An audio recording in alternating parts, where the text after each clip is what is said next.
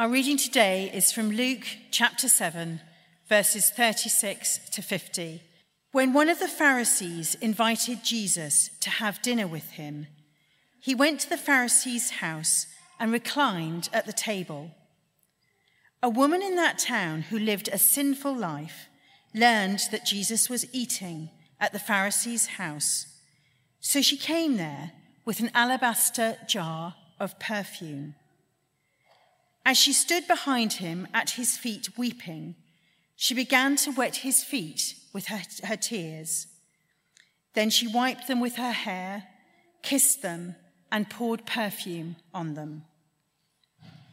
When the Pharisee who had invited him saw this, he said to himself, "If this man were a prophet, he would know who is touching him and what kind of woman she is, that she's a sinner." Jesus answered him, "Simon, I have something to tell you." "Tell me, teacher," he said. 2 people owed money to a certain moneylender. One owed him 500 denarii and the other 50. Neither of them had the money to pay him back, so he forgave the debts of both. Now which of them will love him more? Simon replied, "I suppose the one who had the bigger debt forgiven." "You have judged correctly," Jesus said. Then he turned towards the woman and said to Simon, "Do you see this woman? I came into your house. You did not give me any water for my feet, but she wet my feet with her tears and wiped them with her hair. You did not give me a kiss, but this woman, from the time I entered, has not stopped kissing my feet. You did not put oil on my head, but she has poured perfume on my feet. Therefore I tell you, her many sins have been forgiven, as her great love has shown. But whoever has been forgiven little loves little." Then Jesus said to her, "Your sins are forgiven." The other guests began to say amongst themselves, "Who is this who even forgives sins?" Jesus said to the woman, "Your faith has saved you. Go in peace." This is God's word. Okay, thank you. Morning, everyone. If we've not met, my name is Matt. And something slightly different then this morning. We're breaking our normal pattern of working our way through books of the Bible, just to do something one-off topically.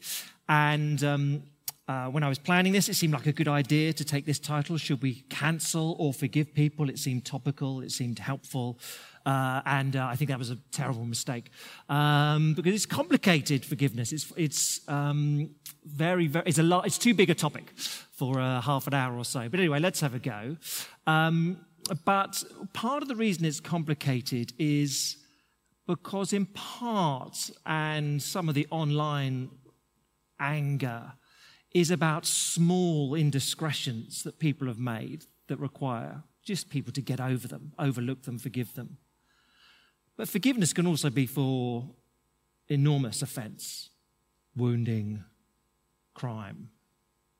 So I just want to acknowledge that at the beginning and actually just show you 2 minutes. I found this enormously striking. It was a documentary on the BBC just at the start of the summer about Mina Smallman. Jacob, we've got that. Hi, Jeanette. It's Nina here. Sorry to phone so early.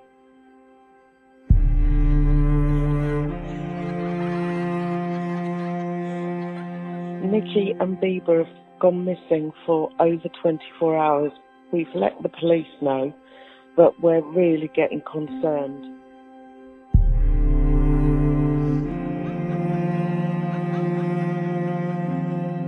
As a priest, I've walked alongside people who have lost those that they love, and I haven't had the answers.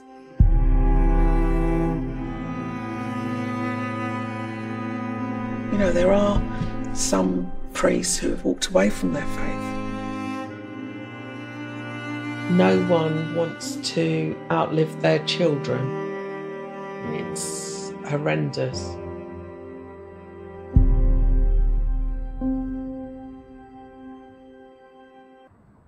2 years ago, on Friday the 5th of June, sisters Bieber and Nicole were celebrating Bieber's birthday in a park in North London when they disappeared. The police were called the next day, but they didn't send anyone to the park. By Sunday, family and friends mounted their own search and found the bodies of both Bieber and Nicki. They had been brutally murdered. But the first most people heard of this tragic story was 18 days later, when it came out that 2 policemen had been arrested for taking and distributing selfies of the women's bodies. I don't know if you ever followed that story. Mina Smallman is an incredibly impressive woman who very publicly has gone and presented all sorts of things on the BBC, she's hosted the Today programme, but very publicly came out and forgave the killer of her 2 adult daughters. That is forgiveness at the most extreme end, I'd say, for most of us. And actually, it's not really what I want to mostly be talking about this morning. I'm talking about the smaller scale end of online. But I just want to acknowledge that those different poles exist before we really get to it. Let me lead us in prayer as we look at Luke 7 towards the end of this together.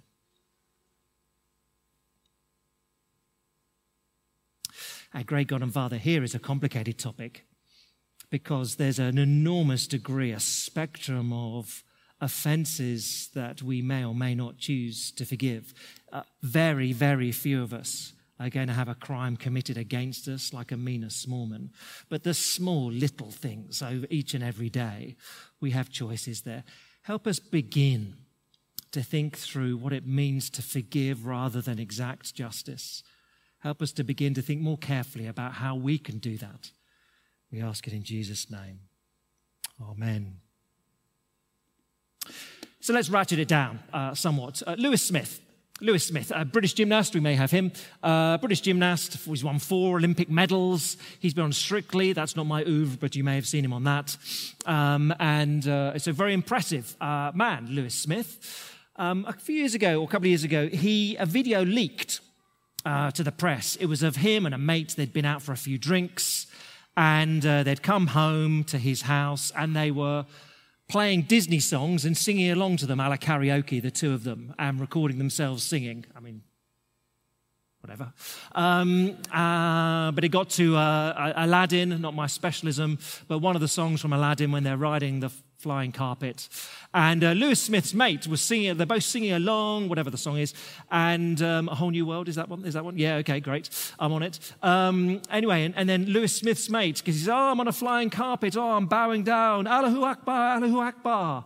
And this was leaked online and deemed unbelievably offensive, to Muslims, just beyond the pale. And so Great British Gymnastics dropped him. He was suspended for 2 months because of this video. He hadn't published this video. A newspaper had got hold of it. He hadn't put it online. He was suspended for 2 months. He lost all his sponsors. He wasn't able to pay his mortgage. He wasn't able to pay the mortgage on his mother's house, which he'd bought for her. Just devastating because of, all right, a silly moment from his mate who he was with that he didn't put online, but someone else did, and he was deemed he must be cancelled. Now, even though Great British Gymnastics were told this is utterly disproportionate, in fact, Lewis Smith had a barrister say, look, I'll represent you. They can't do this. That's a stupid thing to be suspended for. He said, I'm just getting so much online hate. I just want to retreat out of here. I'll take the hit. I don't want to prolong this any longer. Cancelled.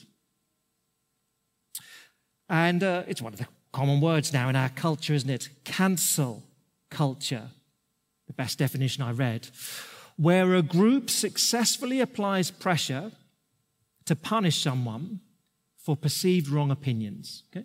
A group successfully applies pressure to punish someone for their perceived wrong opinions, and sometimes the victim will lose their job or harmed in some way, beyond just being disagreed with. Cancelled. Should he have been cancelled or just forgiven? Stupid man, young man, bit silly, had a few drinks. Let it go. What should it be? And maybe there's a generational shift. So one of the teachers here mentioned to me, I said to my form group that we're doing this at church. Should people be forgiven or cancelled? And everyone in the form said, well, if they say something stupid online, cancel them. Every pupil, cancel. Oh, right. What if you say something stupid online? I wouldn't. Age 16, you sure? But what's going on there? Let me just look at it. We'll look at it briefly under three headings: the rise of cancelling, the need for forgiveness, and the power for forgiveness. Okay? The rise of cancelling, the need for forgiveness, and the power for forgiveness. First thing, the rise of cancelling. Let me suggest three reasons. It's a bit simplistic, but let me suggest three. One has merit, two I don't think do. The rise of cancelling. First, then, one reason it's grown is, I think, to bring justice. And I think there's some merit in that, of course. Historically, I think in the West, we've seen forgiveness as a good thing. Hard, but a good thing, generally. Most people assume it's a good thing to forgive. But I wonder if that has changed somewhat. That increasingly the idea that if you forgive people, you're endorsing an offence. You mustn't do that.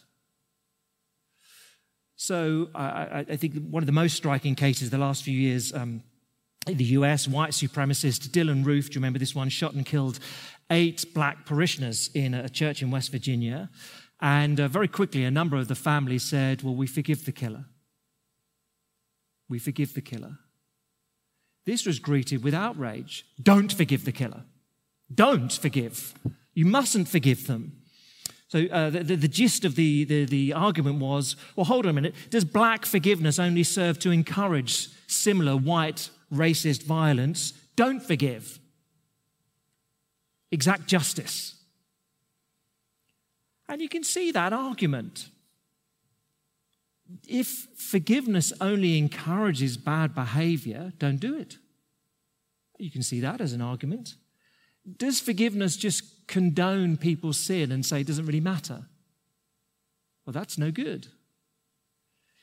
In this story we had read from Luke chapter 7, we're told about a woman who lived a sinful life. Who it's present tense, she's still living it, who's lived a sinful life, and Jesus says, you're forgiven.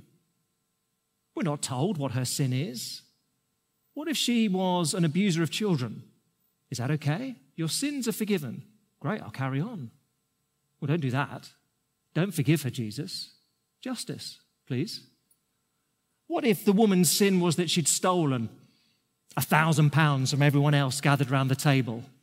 And Jesus says, what you've done is forgiven. Everyone else says, whoa, hold on a minute. Only after she's paid me back. I don't want her forgiven, for goodness sake. I want my cash. I want some justice here. So in that sense, is it good to forgive? Are you not denying justice to people if you forgive? And increasingly, I think, that is what people feel in this area. And so in the whole realm of cancel culture, they've said something outrageous, we must hold them to account. Don't forgive them, hold them to account. And I think there's some merit to that. Although you've got to, where does the balance lie? So there's first reason. I think it's become increasingly common to cancel. People think it's just. Yeah, there's merit to that. Then the other two I think are less good. The second is just to make us feel morally superior. We just feel better when we cancel someone. We feel better about ourselves. So it's worth recognizing, isn't it, that we live in a cultural moment where greater honor and sort of moral virtue are given to people the more they've been victimized. So the more you've been oppressed or victimized, you are more virtuous morally. It's generally how it works in our culture. Now, what do you do if you've never been oppressed? I mean, what do you do if you're actually quite powerful? What do you do if you're like a middle-aged, affluent, white man and you don't tick any box? So how do you become morally virtuous? where you align yourself with those who are oppressed. You borrow from their virtue. It's what you have to do. So if you're a multi-millionaire prince of the realm, you've got to make yourself a victim. You have to say, I wasn't loved by my parents, or whatever it is. Or align yourself with environmental causes, because the environment is the biggest victim at the moment. So, no one really gets upset if you say, I'm pro-environment. So align yourself wholeheartedly. You have to do that. You have to. If you've got all the power and the cash, you've got to somehow align yourself with those who've been victimized. Otherwise, you're not a very nice person. One of the most hilarious examples is 2020, so a little while ago, but at Davos, the gathering of the mighty that takes place, and the CEO of Goldman Sachs publicly declared at the Davos Forum that Goldman Sachs would no longer support any company going public unless it had a diverse member on its board. Now, when you looked at this, what they were saying, just one. So a woman, that counted. A man of, Indian heritage, that counted. You had to have one. And of course, very quickly, critics observed there wasn't a single company around that didn't have one on their board that ticked the box. So basically, they were saying, we won't support anyone that doesn't. There was a zero-sum set of people they wouldn't actually support. But anyway, at Davos, this was made. The day he made this declaration was the same day that Goldman's was fined $5 billion because of the money it had stolen from the Malaysian people. Some will know that scandal quite well. Why are you making this announcement today about pro-diversity, which is actually a nonsense because every single board it ticks that box? Because we're good people, right? Like we're on the side of the oppressed. We're against, says Goldman Sachs, those nasty companies that don't have a single element of diversity on their board, that brackets don't exist. We're really against them. We're a good guy. But what about the $5 billion you stole? Shh, we're good guys. That's what you have to do. You have to cancel someone to make yourself feel virtuous. You have to align yourself with the oppressed in order to be viewed as a good guy. That's what's going on. And so GB Gymnastics has to drop Lewis Smith to show that despite all the money it gets and its affluence, it's a woke organisation. You should like GB Gymnastics because we punched down against Lewis Smith. I subscribe to 3 daily newspapers. I don't think it does me much good, to be honest. But, just to get what's going on and what are the ideas and what do people think, I'm sure. But columnists, there aren't many who are calm or sort of ironic because that doesn't really sell. Anger. So you get these two things coming together here. Don't forgive because it condones sin, and I need to be on the side of the oppressed. And so lots of columnists who are generally well-established characters who've got decent amounts of power in society, they have to align themselves with someone who's oppressed, and they have to get angry because it's virtuous to be angry in our culture about certain things. So you can't have any sort of sensible dialogue. So the headlines are, inane, woke nonsense of Keir Starmer, despicable fascist heretic of Suella Braverman. And you have to use those terms to be virtuous because you have to be you have to fight. You have to fight for someone. Or I care about trans rights because, I'm on the side of the weak. Well, I care about protecting women from sexual predators. So I'm on the side of those who've been oppressed historically.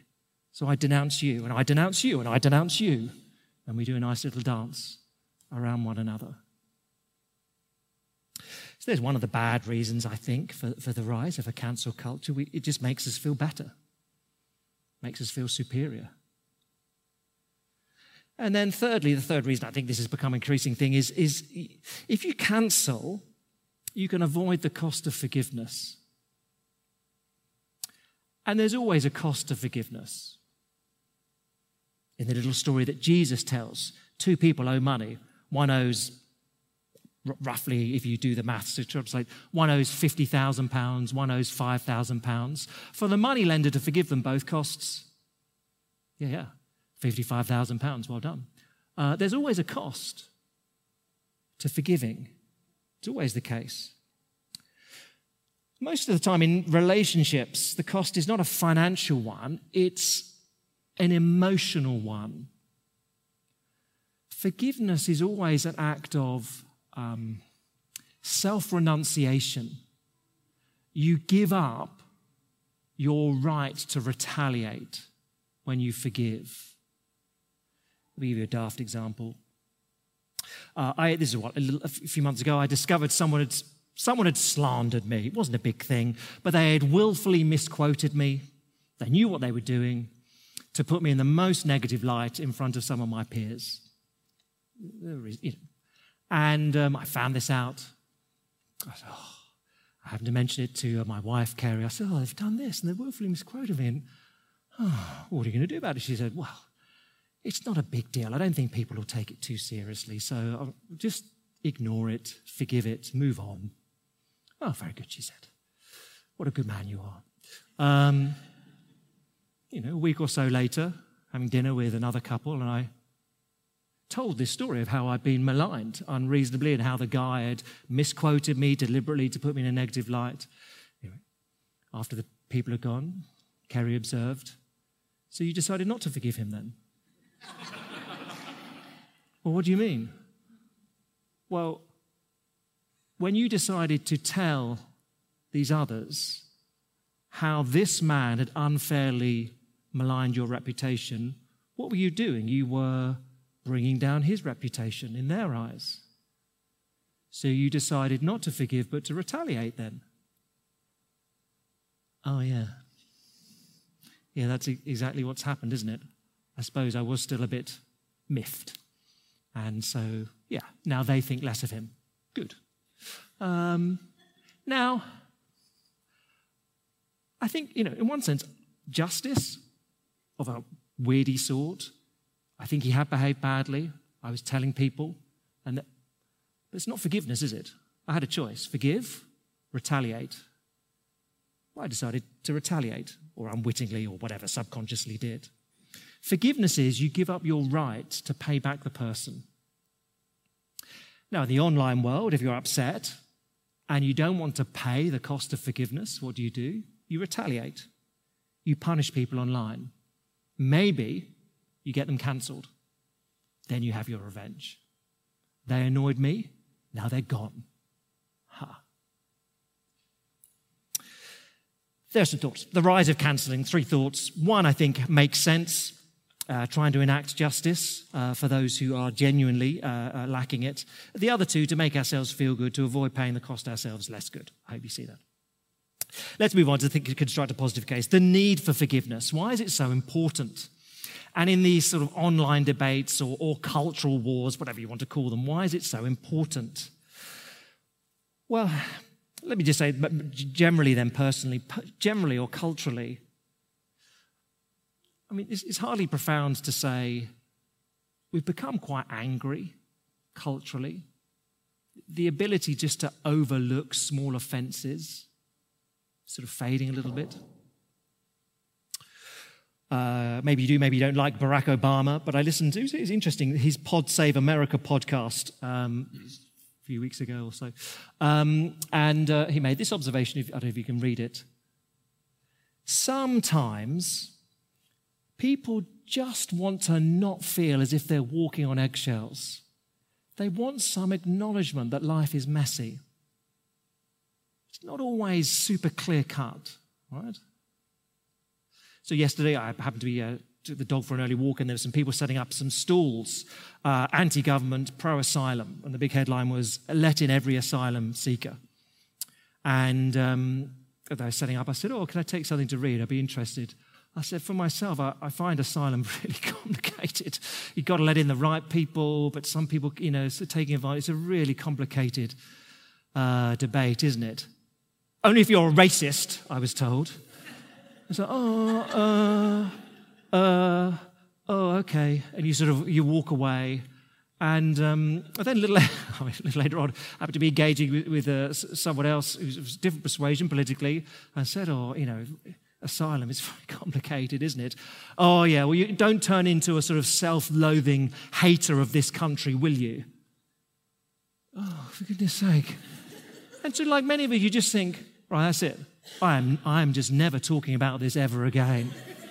Because I try to work out what I do think and engage with it, and you just get denounced. And life is messy.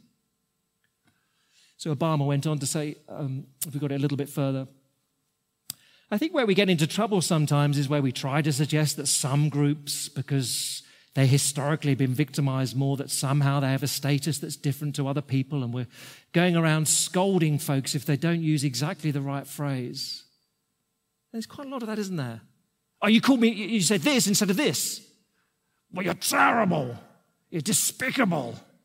Whatever it may be. I said sort of trans woman. I meant trans man. I get a bit confused sometimes. That's because you're just beyond the pale. Oh, no, sorry. It was just honestly a mistake. It was just a mistake. No, cancel him. Oh, dear. And there's do you feel that sometimes? Or let me express my opinion. No, let's not. I'm not expressing an opinion here. Goodness only knows what'll happen if I'll be jumped upon. And that's sort of where we're at, isn't it? It's cancel culture, and it polarizes. See it very obviously in the US. See it in the UK. It polarizes. If you can't engage. One man who knew this better than most, who died a few months ago, was Desmond Tutu, speaking as obviously a black South African who grew up under the horror of apartheid. And again, reading one of the interviews with him not long before he died, he wanted to stress again his anxiety that without forgiveness, there's no future. Of course, famously, he set up the Truth and Reconciliation Truth and Reconciliation Commission in South Africa, which offered, amnesty and forgiveness if you came in a court and voluntarily said, here are my crimes. Here is what I did wrong. I publicly confess the full truth of what I did. And of course, maybe you forget, but enormously controversial at the time. But his argument was the only way we could move forward as a nation is if there's forgiveness. Otherwise, we just end up like the Balkans, fighting, retaliating. He said, look, without forgiveness, there's no future. And you ratchet it back from the cultural level, just to the more personal or the smaller scale. Unless you forgive, you never allow the other person to change their mind. You never allow the other person to grow. If someone says something you disagree with and you just throw rocks at them, they're just going to defend themselves. If you engage, if you forgive, well, maybe they'll grow. Maybe they'll change. But if you just throw rocks at them, no one's going to do that. So culturally, it's just so important that rather than cancelling things we disagree with, we're able to forgive. And personally, the very powerful documentary, that Two Daughters Who She Lost, Mina Smallman, she's asked halfway through, so you're a Christian, what would you be like? What would it have been like without your Christian faith? She observed, I would be a very angry, bitter, and twisted female, definitely. My faith has saved me on numerous occasions. When we hold on to hatred for someone, I've realized it's not only them that is held captive, it's also you. You can never move on until you forgive. Can't move forward without forgiveness. We just need it culturally. So let's turn, as we finish, to more explicitly then to Luke chapter 7 and the power for forgiveness, which Jesus outlines here. The key is to know that a great debt has been paid. Let me make three little points, then we really are done. First, we're all in debt. Jesus can pay, and that makes a massive difference. We're all in debt. In this story then, Simon the Pharisee, he throws a party. Or he throws a dinner party. And in the culture of the day, if he invited someone important, others could wander in, and that's what happens. Clearly, this woman wanders in. So verse 37, a woman in the town who lived a sinful life learned that Jesus was eating at the Pharisee's house. So she came with an alabaster jar of perfume. Notice verse 37, it's present tense. She lives a sinful life. She is a sinner, is literally what the Greek would tell you. So it's not that she's done mistakes in the past and now she's changed and she's looking for forgiveness from the past. It's her ongoing pattern of life is sinful, is what we're told. But what she does is she takes out the perfume and pours it on Jesus' feet, this extravagant gesture. An alabaster jar of perfume. Now, this is not just your Calvin Klein Eternity for 50 quid or something, or whatever it costs, probably a bit more than that. All the commentators will tell you, an alabaster jar, that's what of perfume. This is nard. This is super expensive, used for anointing. This is a year's salary. This is like 30, 40 grand she's just poured on someone's feet. That is a bit much. That is over the top, just to pour 40 grand on someone's feet.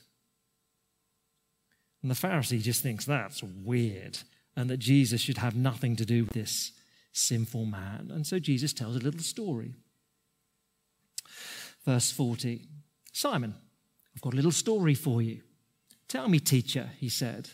Well, 2 people owed money to a certain moneylender. One owed him 500 denarii, £50,000. The other 50, £5,000. Neither of them had the money to pay him back, so he forgave the debts of both. Now, which one of them will love him more? Well, Simon replied, I suppose the one who had the bigger debt forgiven. Well, yes, of course. Of course that's the case. What is Jesus saying here? He's trying to explain to Simon the Pharisee, all of us are in debt. Greater or lesser extent, maybe. All of us have sinned. That is, all of us have fallen short of God's perfect standards. He's given us everything. We treat him like ungrateful children, and sometimes we mistreat others as well. Let me put it in these terms. I have a friend, Colin. That's not his real name, but anyway, Colin. Colin is one of 3 kids. And since the age of 21, his sister has rejected the whole family. He still doesn't know why. She's never explained why. They grew up in what he thought was a pretty loving family with good parents. Not perfect, who is, but good parents. And the sister got to 21, been through university, and just said, I'm out of here. I hate this family. Why? I just do. And for 20 years has had nothing to do with them.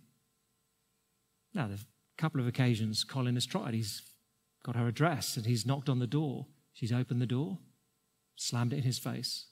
He still doesn't know why. The dad has got cancer. He hasn't got long to live. Got in touch with his sister. She just replied, I do not recognize this family. Can you imagine the hurt that causes to them all? The rejection. Well, we funded everything for 21 years just on a sort of financial basis, and isn't there any sense of gratitude? No. What about... Oh. But that is, in one sense, just a little picture about how we treat God. Quite happy to take gifts of life in this world and then say, well, you can naff off now. Don't need you anymore. I wonder if part of the appeal of a modern atheist movement is, the God of the Bible is not very nice. You can cancel him. And then you don't owe him anything. Well, that's brilliant. I can cancel God and not owe him anything. Well, that's fantastic. But you can't do that. Any more than I can say to my mortgage provider, Barclays Bank, I think you're institutionally, misogynist. I cancel you, and therefore I will not repay my mortgage to you. That might be convenient to me, but they may pursue me legally, and there will be a reckoning at some point. You can say to God, I don't recognize you. I cancel you, God, because I don't like you. I don't want anything to do with you. It's just convenient if you're not there. Well, you can say that if you want, but there is a reckoning when you come before him. Jesus' point to Simon is we're all in debt. Some have lived utterly immoral lives, some of us mildly immoral lives, but we're all in debt before the Lord. And Simon, only I can pay. At the heart of the Christian faith is God paying off our debt. And therefore, it's not that debt is ignored, but that it is paid, it's absorbed by Jesus, by God himself. When God forgives, he isn't saying sin doesn't matter. He is saying it matters. There must be a reckoning, but I will pay. So there is justice, and sin is taken seriously, but there can be forgiveness too. It is like the moneylender saying, I'll pay £50,000 instead of you. Jesus says, I'll pay for sin instead of you. I'll take your place in hell so you do not have to. That's the wonder of the cross. Upon the cross, when Jesus dies, there's forgiveness and justice. The debt that we owe is paid. And Jesus says here to Simon the Pharisee, look, this woman's got it. Verse 47, I tell you, her many sins have been forgiven as her great love has shown. She gets what's happened to her. She gets it. And that's why she can do this extravagant gesture. She knows that being forgiven is the most extraordinary thing there is in this world. And so to pour out £40,000 upon my feet is nothing. Well, is nothing compared to what she's been forgiven. Look, I guess if someone wrote off a loan of £50,000 for you, you'd be thankful. If God writes off the debt of your sin, which frees you from judgment, that creates a thankfulness. If Jesus says, I'll take your hell so you can go to heaven, there is a thankfulness there. And knowing that that debt has been taken, that enables you, that frees you up. It gives you the ability to forgive. In the small things, your name being defamed, all right, I bogged it up, but I should know better. In the larger things, I can mean a small one who can declare, I will forgive. Because in the end, again, the question still to you and to me, to a classroom of 16-year-olds, forgive or cancel? Cancel. What if it's you that needs forgiving? And if you know you've been forgiven, of course, it changes how you treat others. Of course, you're more likely to forgive if you've understood the weight of God's forgiveness for you. So should we cancel or forgive? Well, we want there to be justice. Of course we do. And we want there to be forgiveness. And if we know both those things have happened at the cross, it enables us to think far more clearly about what we do and how we treat others. Let me pray as we finish.